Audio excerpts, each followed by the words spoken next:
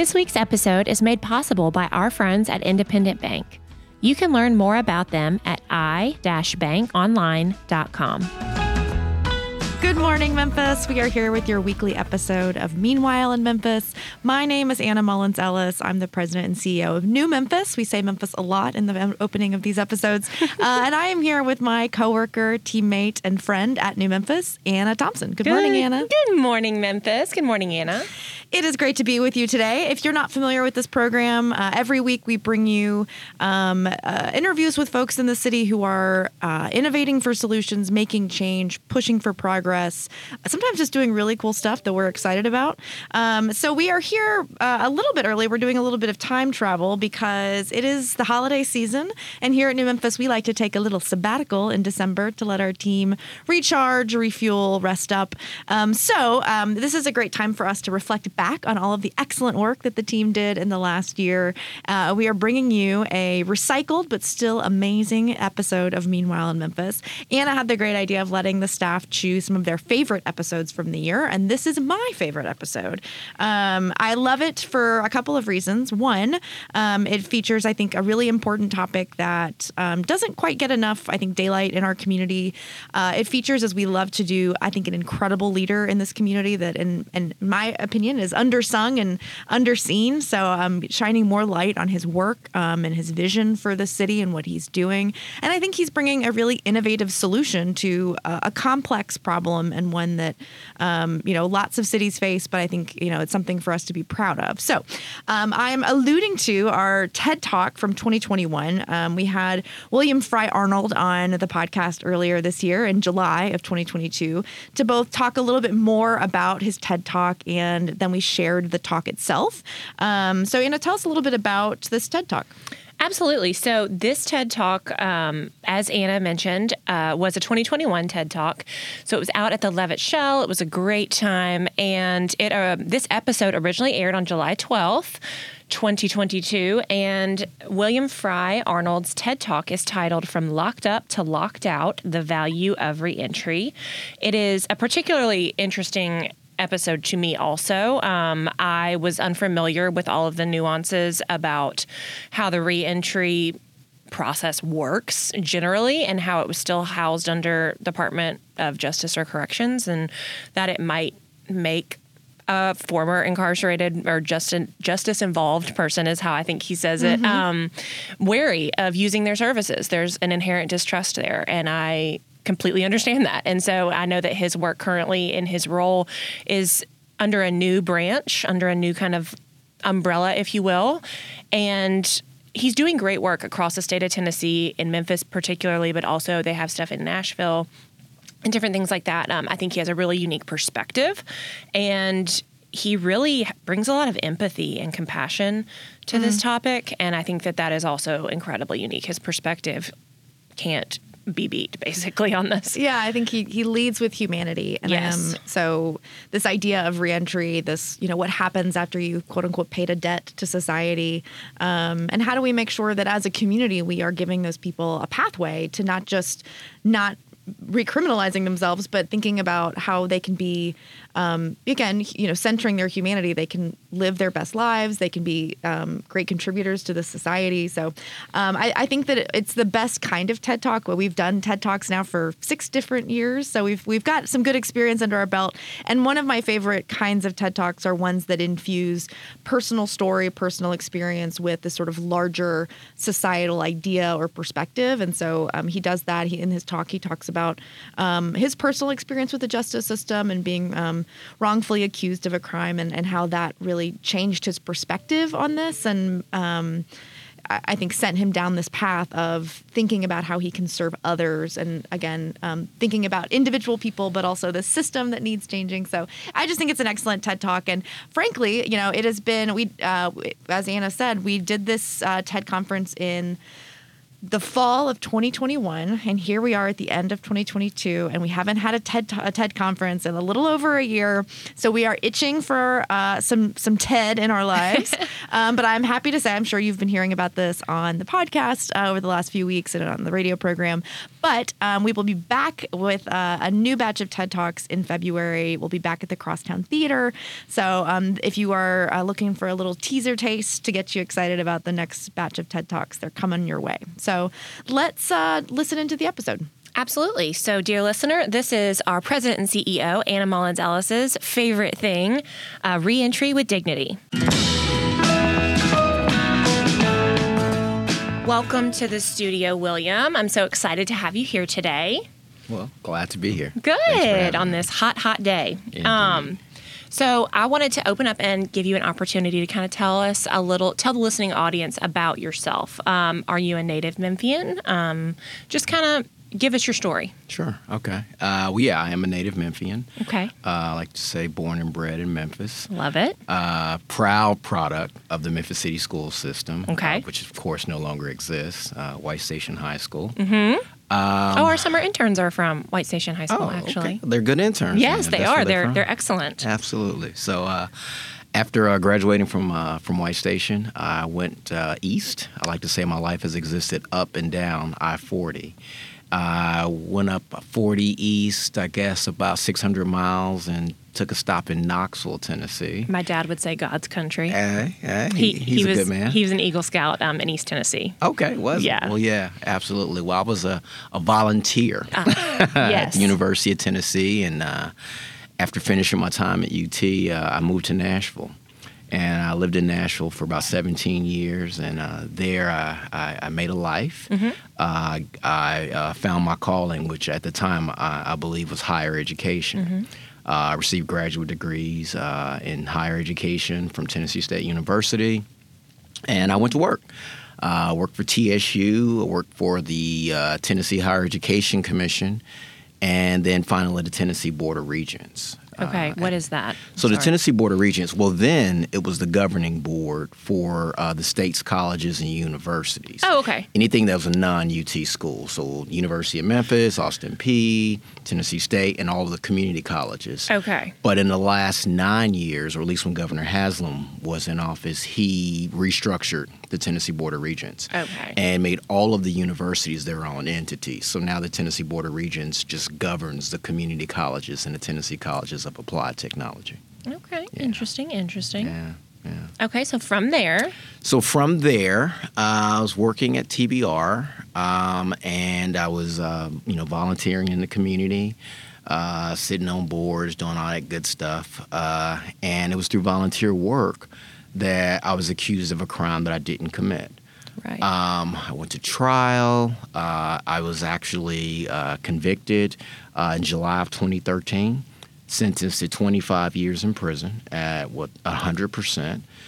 And I spent 6 years, 9 months in the state penitentiary. And it was in February of 2020, my case was overturned.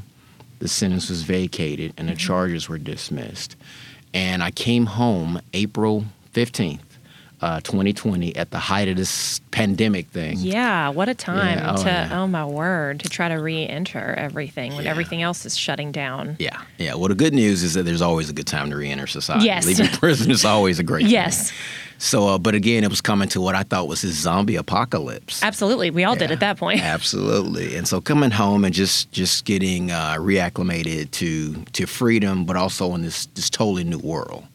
But it was actually, I like to tell folks, a blessing in disguise for me because reentry can be challenging. Right. Coming back into society and just trying to understand what's going on. So during the pandemic at that time, it was like the world was on pause. So I was able to drive without a lot of cars on the street. I was able to do sort of some exploration of the city and just learn the city again without a lot of crowds. So that was good for me. Oh, that's actually nice. So it was a blessing in disguise. Less overwhelming in that way. Absolutely. I mean, I can't imagine Yeah. having to relearn to drive and everything like that. Yeah. Especially if you're trying to go down Poplar. Shoot, that's Either or Union. yeah, or Union, Yeah. or any yeah. of the parkways. Just all around. Here we Absolutely. go. Yeah. So, you talked briefly about reentry and what that looked like in 2020. But can you talk to me a little bit? We've had a few podcast guests on in the past, like Josh Spickler from Just City, talking about the hurdles that are in place. for reentry, no matter what reentry looks like. So can you talk to us a little bit about what that looks like, the reality of what that means, and particularly what it means for somebody whose charges were vacated? Yeah. Well, first of all, just start, just at the beginning. And reentry, of course, is the process where individuals come back into society who've been incarcerated. So when you think of that time, no matter how long the incarceration is, you're talking about a person who's dealt with a certain level of trauma. Yes. Being locked in any type of situation, but definitely in a cage, and then you come back into this whole freedom type of thing. It's a challenge. It's a challenge because you're trying to figure out, norms again, because you've been in a situation where every minute of your day was regulated by someone else. You couldn't really make a whole lot of decisions for yourself or your life on your own, and now you have this freedom. This kind of autonomy, quote unquote. To some degree, right? Yes, to some degree. Yeah. And quote, so autonomy. right, and just trying to make sense of it. But the challenges are emotional, they're mental, they're physical, they're sociological. Yeah. So for me, in my situation, I didn't have a lot of the issues that most people who reenter society have. Okay. I like to say that throughout my process, what kept me grounded and what kept me going was faith, family, and friends. So having this huge support system of family, friends, fraternity brothers, lodge brothers, et cetera, folks who knew me and knew my character. So coming out of prison, I had a place to stay, which most people don't. Right. So I was able to, live with a relative. I had a fraternity brother who was like, hey, man, here are the keys to my truck. I've got 2 other cars. Keep it as long as you need it. Wow. So I was mobile. Yeah, I was That's mobile. great. I had a place to stay. Had a couple of dollars in my pocket. So when you think about most folks, they don't have that coming out of prison or out of jail. Those basic needs to try to accomplish really anything moving forward. Yeah. You don't realize how important that is. Some folks come out and they don't even have clothes. So, clothes, a toothbrush. I recall a conversation I had with a guy when I was, in prison, who was going to be getting out next 3 months or so, and I'll call him Jake. Okay. Jake was telling me in prison, he was like, Doc, when I get out of here, I got to live under a bridge. And I was like, what?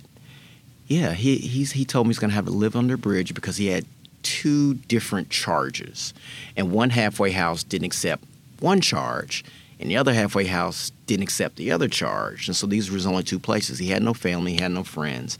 And he had just pretty much gotten it in his mind and in his spirit that he was going to have to live under a bridge upon leaving prison. Wow. And that's the same thing I said. Even behind the prison walls, I was like, what? How defeating. Yeah. Exactly. So you never think about, what folks are dealing with coming out of that situation. So that was, as I said, it was different for me. But then also coming out, you think that there are these social services that are available, and rarely do folks consider individuals who have been incarcerated. The one thing I could qualify for was food stamps at the time. I couldn't get any type of health insurance, even though I had chronic illnesses like high blood pressure, et cetera. So there was no health care. There was like I said, there was all these wraparound services that I think a lot of people assume are readily available. Yeah. Are just not an option. And there are wraparound services. The key is finding them. Okay. Finding them and also utilizing them. And a lot of folks simply don't know how to find them. Mm-hmm. Thankfully, as I said, I had a support system, but also had education. Yes. So it allowed me the opportunity to understand how to utilize the internet, how to utilize networks. I'd been in prison 7 years. In my mind, I like to say I was a highly functioning adult when I went to prison. Yes. But imagine someone who's not, Mm-hmm. who doesn't have a high level of literacy, who just simply didn't even understand the internet, right? Yeah, doesn't have access or availability to those types of things. Yeah. And so coming out and trying to find services is hard for a lot of people. It's hard because they don't know where to look. They don't know how to look.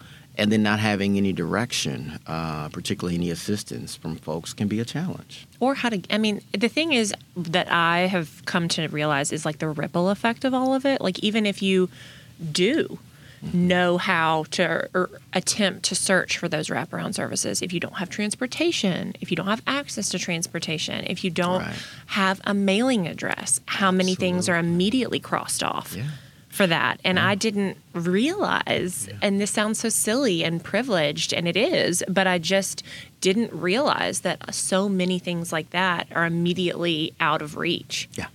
Yeah. Without all of that. And just one of the key things, or the smallest things you don't think about, is when most folks get out of prison or jail, they don't have an identification. That's one of the biggest things, not having a state ID, not having a birth certificate, not having a social security card. Because think about it, when you go to jail or prison, you're not thinking about, hey, hold my ID. So, and think about the things that you can't do without a state ID. I mean, you can't do anything without the three of those, and they all link together. You can't get one without the other, pretty much. And oh my goodness! And so that was a challenge. But thankfully, I had, again, faith, family, and friends, folks who had kept my driver's license current. So I was able to walk out with a driver's license. Wow, okay. Still had a birth certificate and had to order a social security card. But having those vital documents is so important to being able to just start over, being able to do anything. You can't get housing. You can't get a job. You can't get anything without those.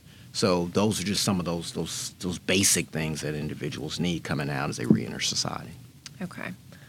So tell us a little bit about what the past couple of years have looked like for you. Oh, wow. I know it's been a wild time for the world, but also for you personally. Yeah, definitely. So the first year, I have to say I was lost. I was lost because I was just trying to figure out the world, trying to figure out how the world had changed. I say it jokingly, but it was true in that all of a sudden I go out to a restaurant and everybody's looking at their phones and nobody's talking to each other. Or so it was like I didn't realize how big smartphones had become in terms of how they really have regulate a hold folks' on. lives. Yeah. Instagram didn't exist when I went to prison. Okay. So I didn't realize how important social media had truly become. I mean, Facebook was big, but it wasn't Yeah, but my parents weren't on Facebook, and now they were, so all of a sudden that was different, right? So it was a different world. Or just the idea of how scheduling became important. And normally you could just pick up the phone and call somebody, and then I started to realize, folks will say, hey, let's schedule a time to talk, and just understanding how schedules just became really important, and spontaneity wasn't a big deal anymore. So it was challenging in that first year, and honestly, I felt lost. I felt lost because I was 7 years older, middle-aged man, trying to figure out where do I fit in this world. I'd lived in Nashville for 17 years before that. As we all know, Nashville has changed drastically. And in that 7 years, I was like, wow, I hadn't lived in Memphis in 30 years since I graduated from high school. So I like to say I'd never been an adult in Memphis. And that's totally different. And different. I'm a native Memphian myself, and it just looks totally different. Yeah. And even month by month, never mind year by year. Yeah. So for me, it was trying to figure out where do I fit in physically, where do I fit in mentally, emotionally, and then just trying to deal with what had just happened. The trauma. The trauma, the drama, the dehumanization, and trying to figure out how do I adjust. And so that was a serious roller coaster. So I had to have a number of conversations with some folks and definitely some professionals. Yes. Just to try and figure that out. And so after spending a few months, close to a year of just wondering, it was like, hey, let's get back in the workforce. Let's try and do something. Let's try and take this experience and make something happen. Excuse me. So a number of opportunities became available, and one was the Office of Reentry started at the Tennessee Department of Labor and Workforce Development. And that was a new development? Totally new. This office just started in July of last year. Okay. And I took the position as a director. and the office is almost a year old. So I've been actually working in reentry. As I'm living reentry, I'm now a reentry practitioner. So with that, it was this totally new office that had never been, had never existed anywhere else in the nation, actually, because it was a statewide comprehensive office of reentry that was attached to the Department of Labor and Workforce Development. Okay. Now, there are offices of reentry all over the country, but they're normally attached to departments of correction, right? Okay. So if you think about when you think about a Department of Correction and you think about what they do and why they exist, those are the entities that have the prisons. So I like to say there's a disconnect, right? In that if you incarcerated me, you dehumanized me, you traumatized me, and then I'm walking out the door, I'm leaving, and now you say, hey, we've got these wonderful opportunities available to you through our Office of Reentry.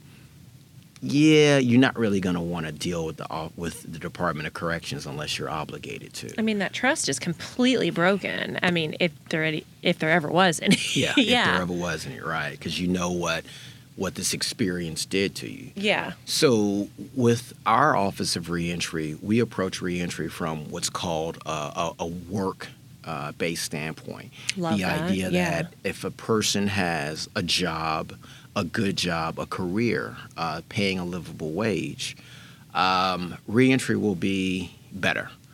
It'll be better because it will give that person different objectives. It'll refocus their time, their energy. It helps with self-esteem because you're able then to provide for your family. Build back those blocks of the humanization. It feels like. I mean, you have more purpose, quote unquote. That too. Safer communities as a result, because if a person is going to work, if they're earning, they're not thinking about committing crimes, right?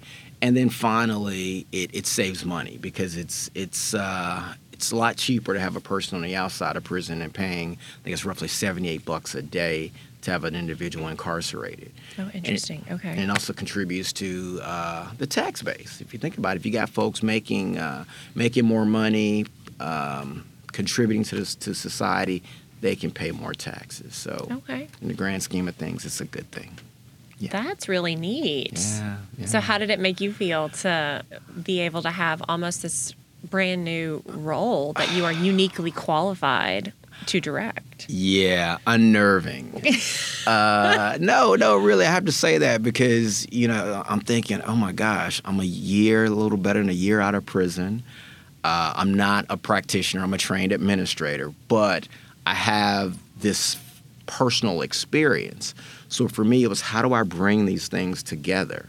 How do I not make it so personal, so emotional? Oh, that's tough. Yes, that's tough. Yeah, absolutely. Particularly when you talk to folks who are going through reentry, who are really struggling with just some of those basic things. In my position, I'm more of a bureaucrat, and that I'm not on the front line. So it's creating strategies, policies, procedures, et cetera, et cetera. But I love it. So even through the unnerving and it's good. It's good. I can't complain. That's awesome. Yeah. So what kinds of things have you been directly linked to in the last year? Wow. So in this last year, I'll say the biggest thing was April. April's National Second Chances Month. Oh. Yeah, very few folks are aware. I did not, yeah. Yeah, so that is the time where nationally we recognize those individuals who are getting a second chance at life after having been incarcerated, arrested, convicted. There's so many different ways to speak about it. Yeah. And so with Second Chance Month, our office had these 3 regional events. First time the office just started, but it was the first time anything had been done statewide.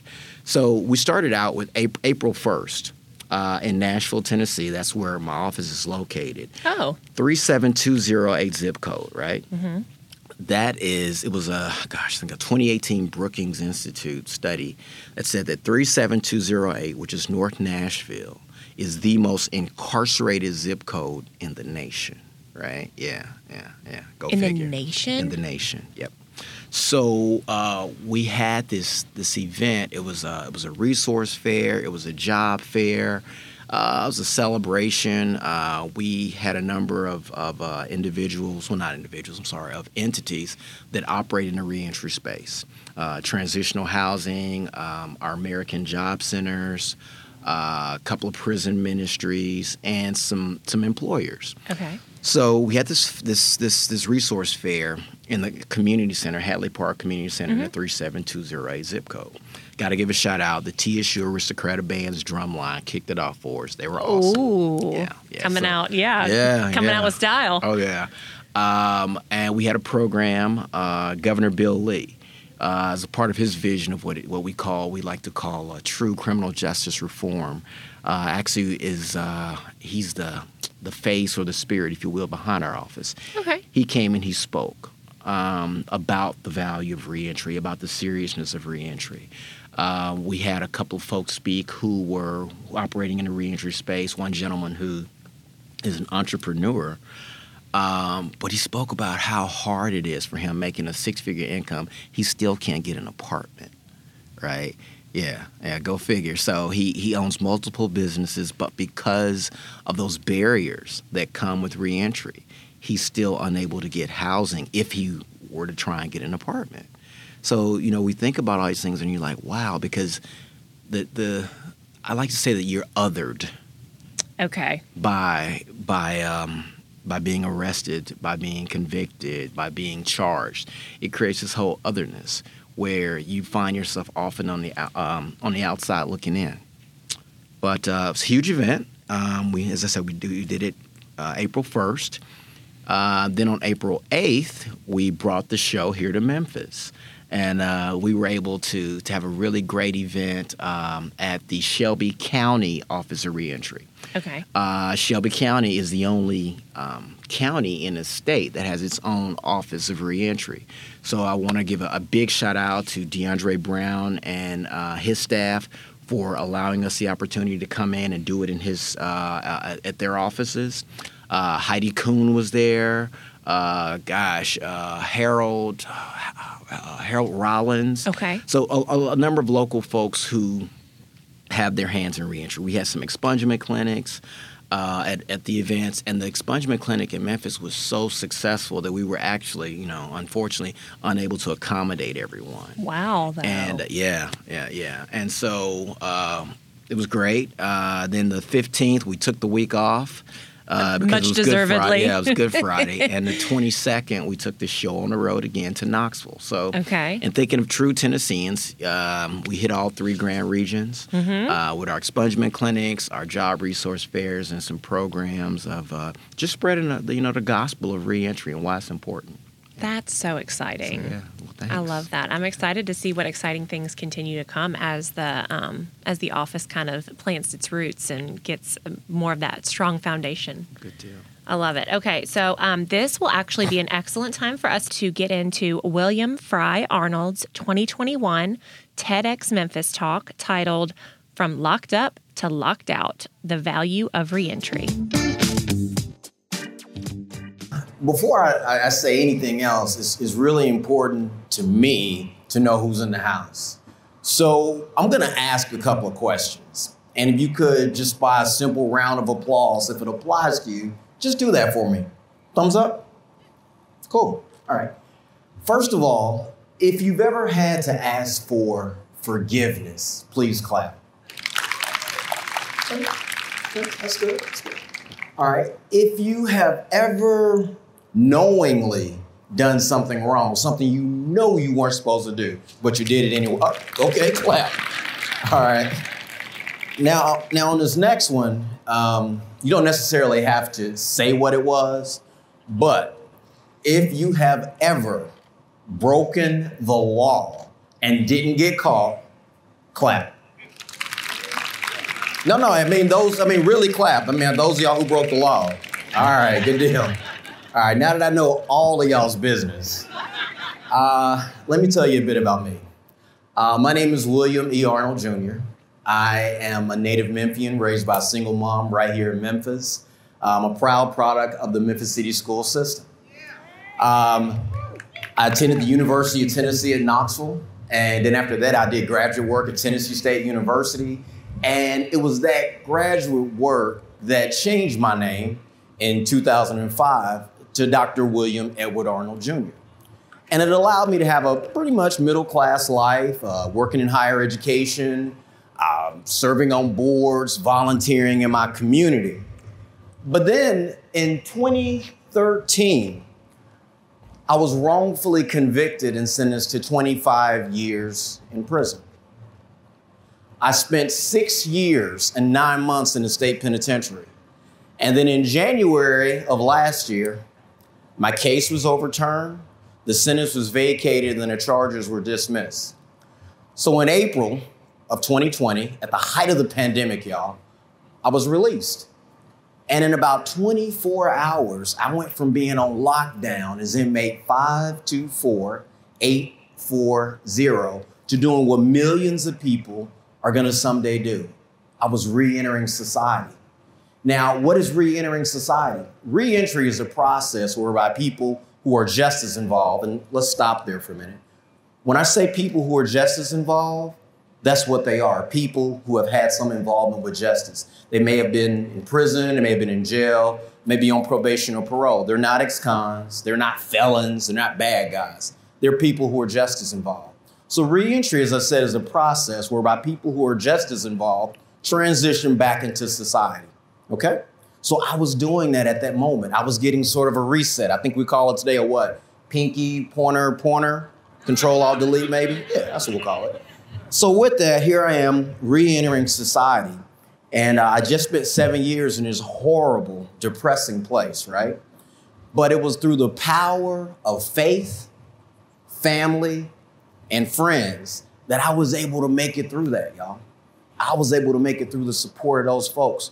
But what was most important through that was it allowed me to see the value of the men with whom I was incarcerated with. Men who were telling me stories about their families, their kids, their nieces, their nephews, their wives. Men who just wanted to get back home to their families and live out the rest of their lives. I found value in these people. I remember one guy, he had taught himself to paint these wonderful portraits. And he would steady his hand, his right hand with his left hand because he had Parkinson's. But he was persevering through it. And then when my cousin's dog died, Tyler, I gave a guy a picture of Tyler, and he took soap, pen, ink, and watercolors and looked at that picture of Tyler and made a perfect statue that she has sitting on her mantle. These are men who can do more with less. Men who have abilities that would blow your mind. Resourceful, visionaries. So when you think about our workforce and you think about adding people to it, I mean, if you're anything like me, every time you go to Target or I'm gonna go old school Fred's if it was still around, or Zare, right? Aren't y'all tired of seeing those shelves empty? Because we need more people in our workforce. We need to tap into this. So when you think about this population, it is very, very important, all right? So the challenge with reentry is that many times when these folks come home, they don't have driver's license, they don't have social security cards, they don't have birth certificates. Those are the small barriers. We're not talking about the lack of housing, transportation, insurance. My own personal story, I couldn't get an Airbnb account, y'all. Airbnb, I couldn't rent a weekend away for an Airbnb, but I was able to vote. So, all right, go figure. So what I'm saying is think about what these folks are dealing with. Think about that. I'd like to just leave you with something real quick.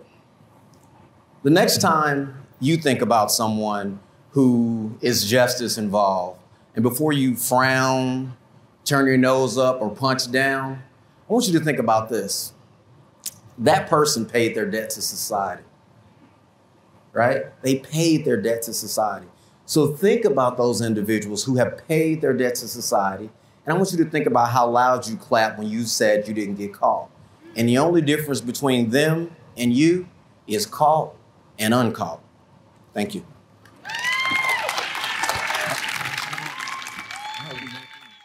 Welcome back, dear listener.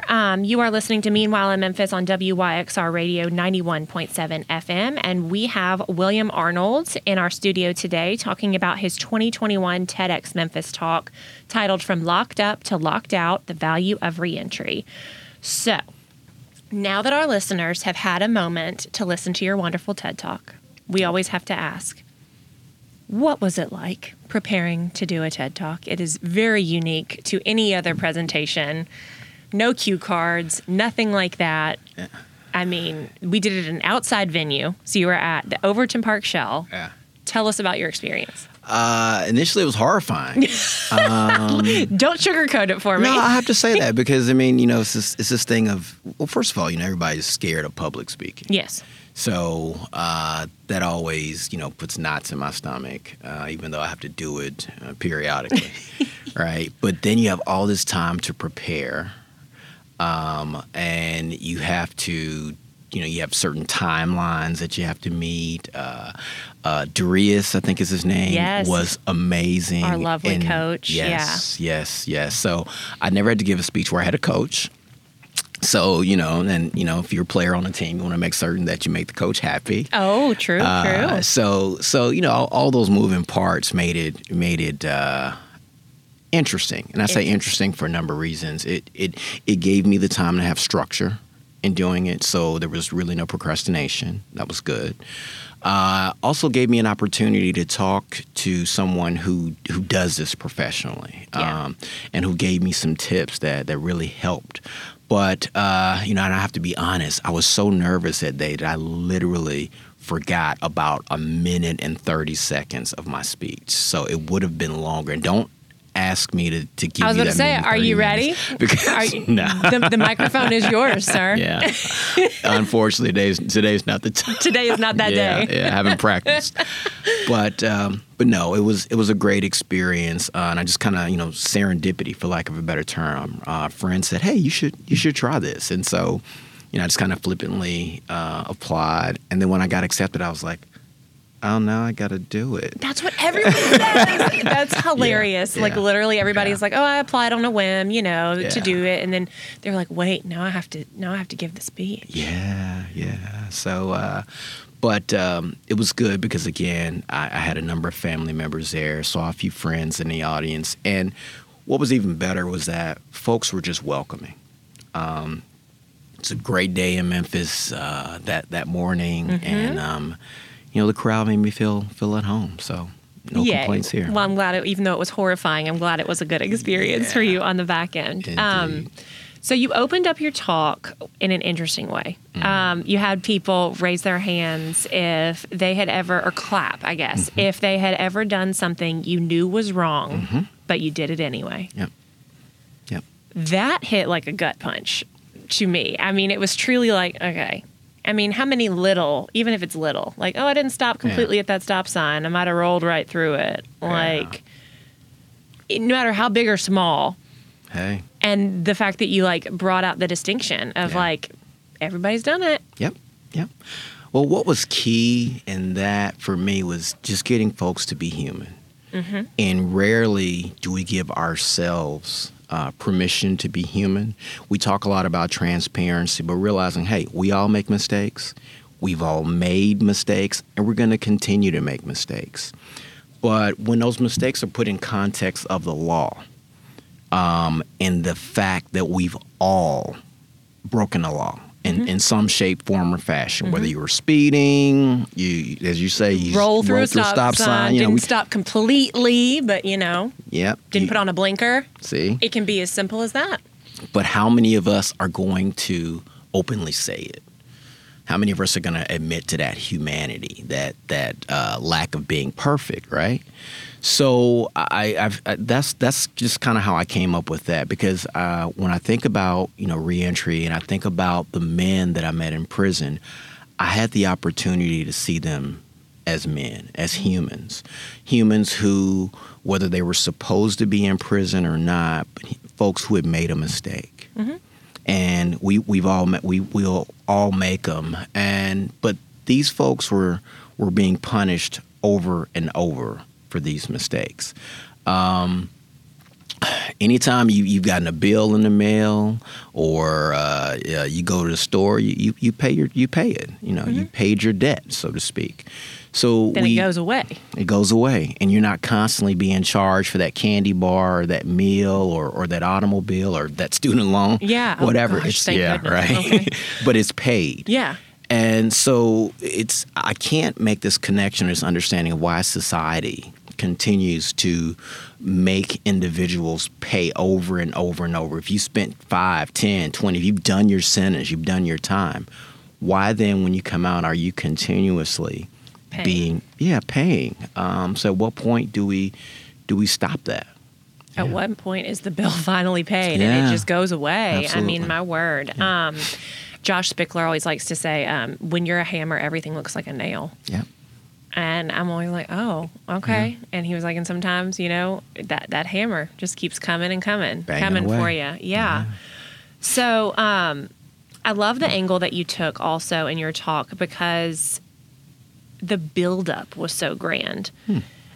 Hearing you overcoming struggles, completing your education to earn your doctor in front of, like the doctor in front of your name? Yeah. Your PhD. So it all seemed like the picture perfect journey up to that point, which I think made the buildup even like the fall, I guess, that drop.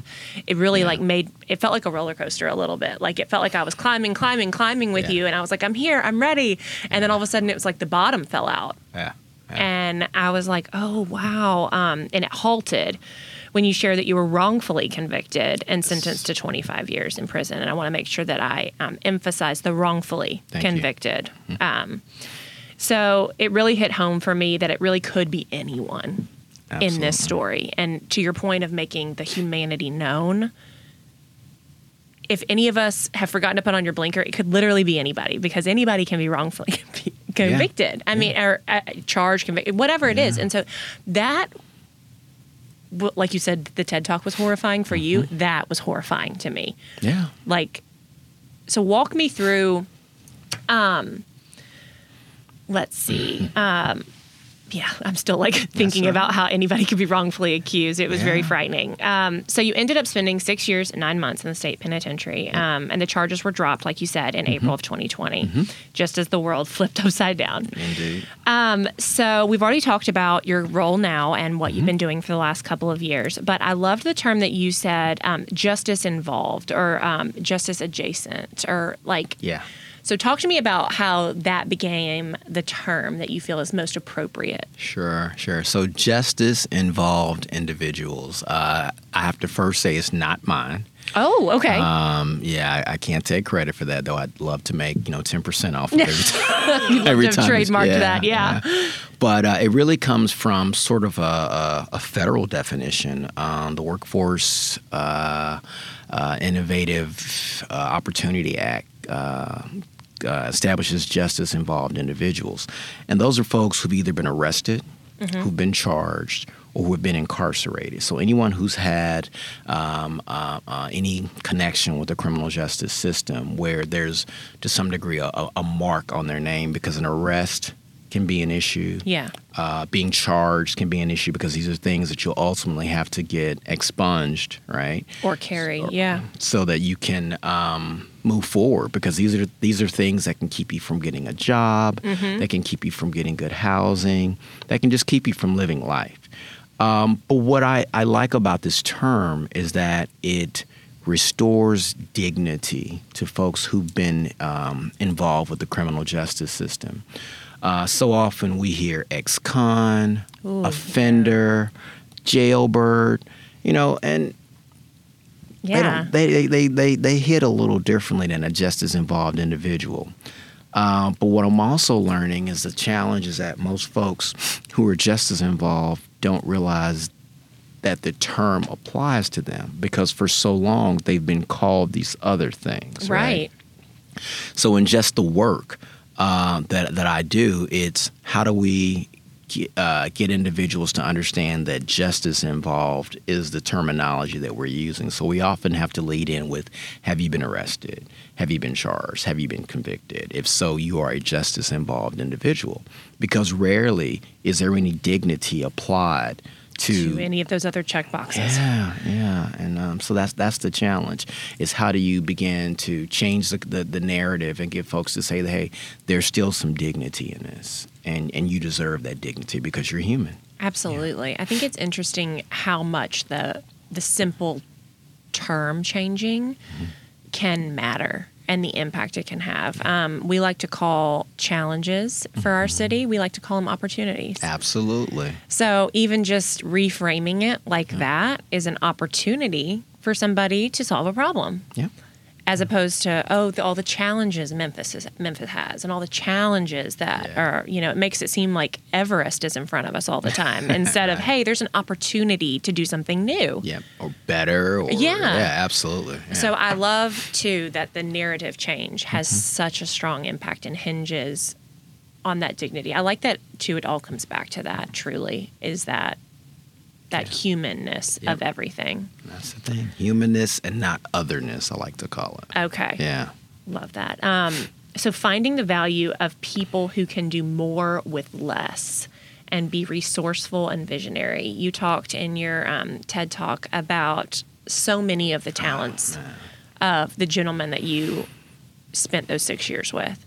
So I also agree that the workforce would be tremendously better off with people who know how to do more with less, know how to, again, problem solve, like we just talked about, all of the skill sets, really and truly. Do you want to talk about anything else like that? Yeah, well, what you first have to realize about folks who are in prison is that not everyone who went to prison didn't work. They all had, not they all, excuse me, but a number of them had jobs. A number of them had skills prior to. And then being in prison, there's still opportunities to get training. You can get a number of technical skills. You can now get a college degree again in prison. But when I say more with less, I say that, in prison, you don't have a lot. I saw guys able, this is crazy, but we actually had, at the prison I was at, we actually had keys, right? Okay. To get into your in and out of your cell during times that you're able to move around. Yeah. And then you could buy batteries on commissary for your remote controls for your TVs. Okay. And so it was interesting to see that guys would put the key on the battery, cause a spark, and that's how they lit cigarettes.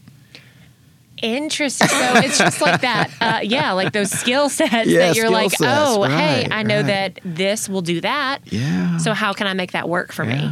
Yeah. To see a man take a portable battery operated shaver and reconfigure it and turn it into a tattoo gun.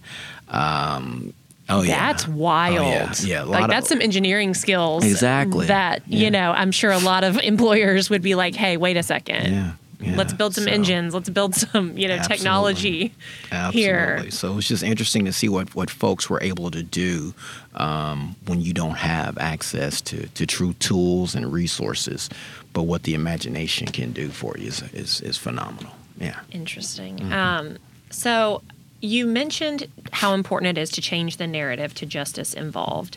But what do you think the average Memphian listening to this can help do to change the narrative of reentry? Understand, again, that these are people. If you have the power to employ an individual, the power to assist an individual, whether you're in a nonprofit, a faith-based organization, you own your own business, incorporate these individuals into your daily activities. I would say hire them. I would say give them opportunities to learn, not other them. That would be the first thing. And I would say if you have an individual who's part of your family or your sphere of influence who is incarcerated, reach out to them. Incarceration is a very dark thing, and I saw a lot of folks who just had no connection to the outside world. You'd be surprised at what a birthday card or a letter can do for a person who's incarcerated. Just the hope that it gives them. Wow. Yeah. One of the other things I know that I talked about at the beginning about how you started your TED Talk, but the only difference between them and you is caught and uncaught. Absolutely. I mean, if that's not a mirror for society that I feel like you held up, I mean, everybody was like clapping, and then all of a sudden everybody was like, whoa. Yeah. Things just took that turn. And now I'm looking at me and I don't like what I see. Yeah. I mean, that's just, that's crazy. Yeah. Like I said, if you just think about whenever you broke the law, for those of you who are listening, if it had been documented, if it had been, if you'd been arrested, how different would your life be? And so that's a big challenge with reentry, is how different it makes an individual's life after they go through that experience because of what it keeps them from doing, how it makes them a second-class citizen instantly because they just don't have access to things as a result.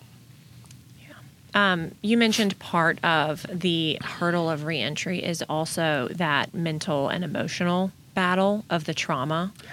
So I wanted to take a moment and make our listeners aware that we've been talking a lot about mental health over the last couple of years and how it's kind of come to the forefront, and it's now more acceptable to be okay not being okay. And so I just wanted to take a moment to give you some time to talk about any resources for anything like that that you think that you would like to shout out, or just any hope that you would like to share with anybody about that journey. Sure. Yeah. Just know that you can. At the end of the day, I know that it hurts. I think about the weddings, the graduations, the births, the funerals that I missed, and that hurts. That hurts because you weren't able to be there for your family and for your friends. And then just that loss of time. But the good news is that you're here now and you can make up for that lost time. The State Department of Mental Health and Substance Abuse has a behavioral health safety net program that allows individuals to get free mental health services. And I strongly want to encourage anyone who doesn't have access to resources to reach out. There is help, and there's hope as well. Yeah, I love that. So let's see. What is something that you're most excited about for the rest of the year? Oh, gosh. Just work. We're going into our second year. I've got a full staff now of 6 folks. So it's going to be interesting to see what year 2 looks like. We have KPIs, key performance indicators. Yeah. Y'all are official now. Yeah, hey, getting it. But the good news is that we've blown our KPIs out the water. So just in terms of the number of individuals, justice-involved individuals, we've been able to inform about our services, register for our services through our American Job Centers. So I'm looking to see what year 2 looks like. As now these folks have registered. Now we want to get them jobs, and we want to help reduce that recidivism rate, because what a lot of folks don't know is in Tennessee, unfortunately, 1 in 2 folks who come out of incarceration are going to go back within 3 years. So the hope is that through our services, through better jobs, through access to just better wraparound services and resources, that won't happen. And, we'll have a better state as a result. I love it. Thriving community, better state. I love Indeed. it. So this is our final question we like to ask all of our guests, and we never prep anybody. I know. Your eyes just got huge. Yeah. So what does being a Memphian mean to you? Oh, my gosh. So being a Memphian is just, it's a spirit. And I say it's a spirit because I've lived in East Tennessee, I've lived in Middle Tennessee, and of course, being from Memphis, it's something about being from Memphis is just a sense of pride that other folks either are going to love it or respect it. Okay. I'd rather say respect it. And I saw that actually when I was in school at UT, how folks just like to flock around Memphis folks because we had this something about us, this bravado. whether you're male or female. It was just, hey, I'm from Memphis. I'm from the 901. And even in Nashville, there was this sort of understanding of, hey, he's from Memphis, and so he's going to carry himself a different way. So I love the history. I love the spirit of just being a Memphian, because it's different than being just a regular Tennessean. You say, I'm from Memphis. I like to say we're the 51st state, the great state of Memphis. Oh, I'm sure all of our listeners would agree with that. Yeah. I love it. Is there anything else you'd like to add that we didn't get to touch on today? Nothing. I mean, again, I appreciate you making time for me, inviting me. Absolutely. It's an important conversation. And again, we want to remind all of our listeners to treat everyone that you interact with the dignity and humanity that we all are deserving of. Indeed. I agree. Awesome. Well, have a great day. All right. You have a better one. Bye. All right. Well, you just listened to my favorite thing, our podcast and radio show from July of this year, Reentry with Dignity. William Fry Arnold being the guest and the TED speaker. Excellent. Needed that little dose of inspiration as I head into my holiday. I want to finish out this episode by asking for your help. If you listen to this program, if you engage with New Memphis, maybe you're a graduate, maybe you've come to our events, maybe you just know of our work and you appreciate what we're doing in the community, this is the season of giving. We like to close out our year strong by asking all of our friends and supporters in the community to step up and make a donation. We are a nonprofit. We are funded purely by philanthropy, by folks who understand the value of great leaders in our city, people who understand that a city is really no greater than the people who are here. Our work is all about developing, empowering, connecting leaders across our city, shining a light on the work of people like William Fry Arnold and others who you've heard on this radio show and podcast. We are always the platform for, I think, the best ideas in our city, the people who really want great things for our city. And if you think that work is important and that we need to keep doing that, then I would ask you to step up and make a gift. There is no gift too small. There is no gift too large. We are happy to have your support. And we also, we get really proud to say, when we look at our list of donors, it's not always about the dollar figure. It's seeing the scope of the community that we're impacting. And I think one of the great things about this this radio platform, this podcast platform that Anna does such a great job of curating every week, is it helps us reach an even broader audience. And so we want to hear from you. Tell us that you're listening. Tell us that you care about this program. Tell us that you want to see it here next year by making a donation. You can go to newmemphis.org. There is a donate button there at the top of the page. You can make a safe and secure donation there. There's also information there if you want to send us a check or any other way that you would like to pay. We are willing to meet you halfway. I'll come pick up that check if you need me to. But we really appreciate it. Again, go to newmemphis.org/donate. Thank you so much, and I hope everybody has a happy holiday. I agree. If you would like to drop us a note, tell us how we're doing, you can shoot us an email over at info@newmemphis.org. And that is also a place for you to share with us if you know of other people in our community who are doing amazing things. We would love to possibly give them the opportunity to come join us in studio and share how they're impacting our wonderful community. So again, I echo Anna and saying happy holidays, Memphis. Happy holidays, Memphis. Bye. This week's episode is made possible by our friends at Independent Bank. You can learn more about them at i-bankonline.com.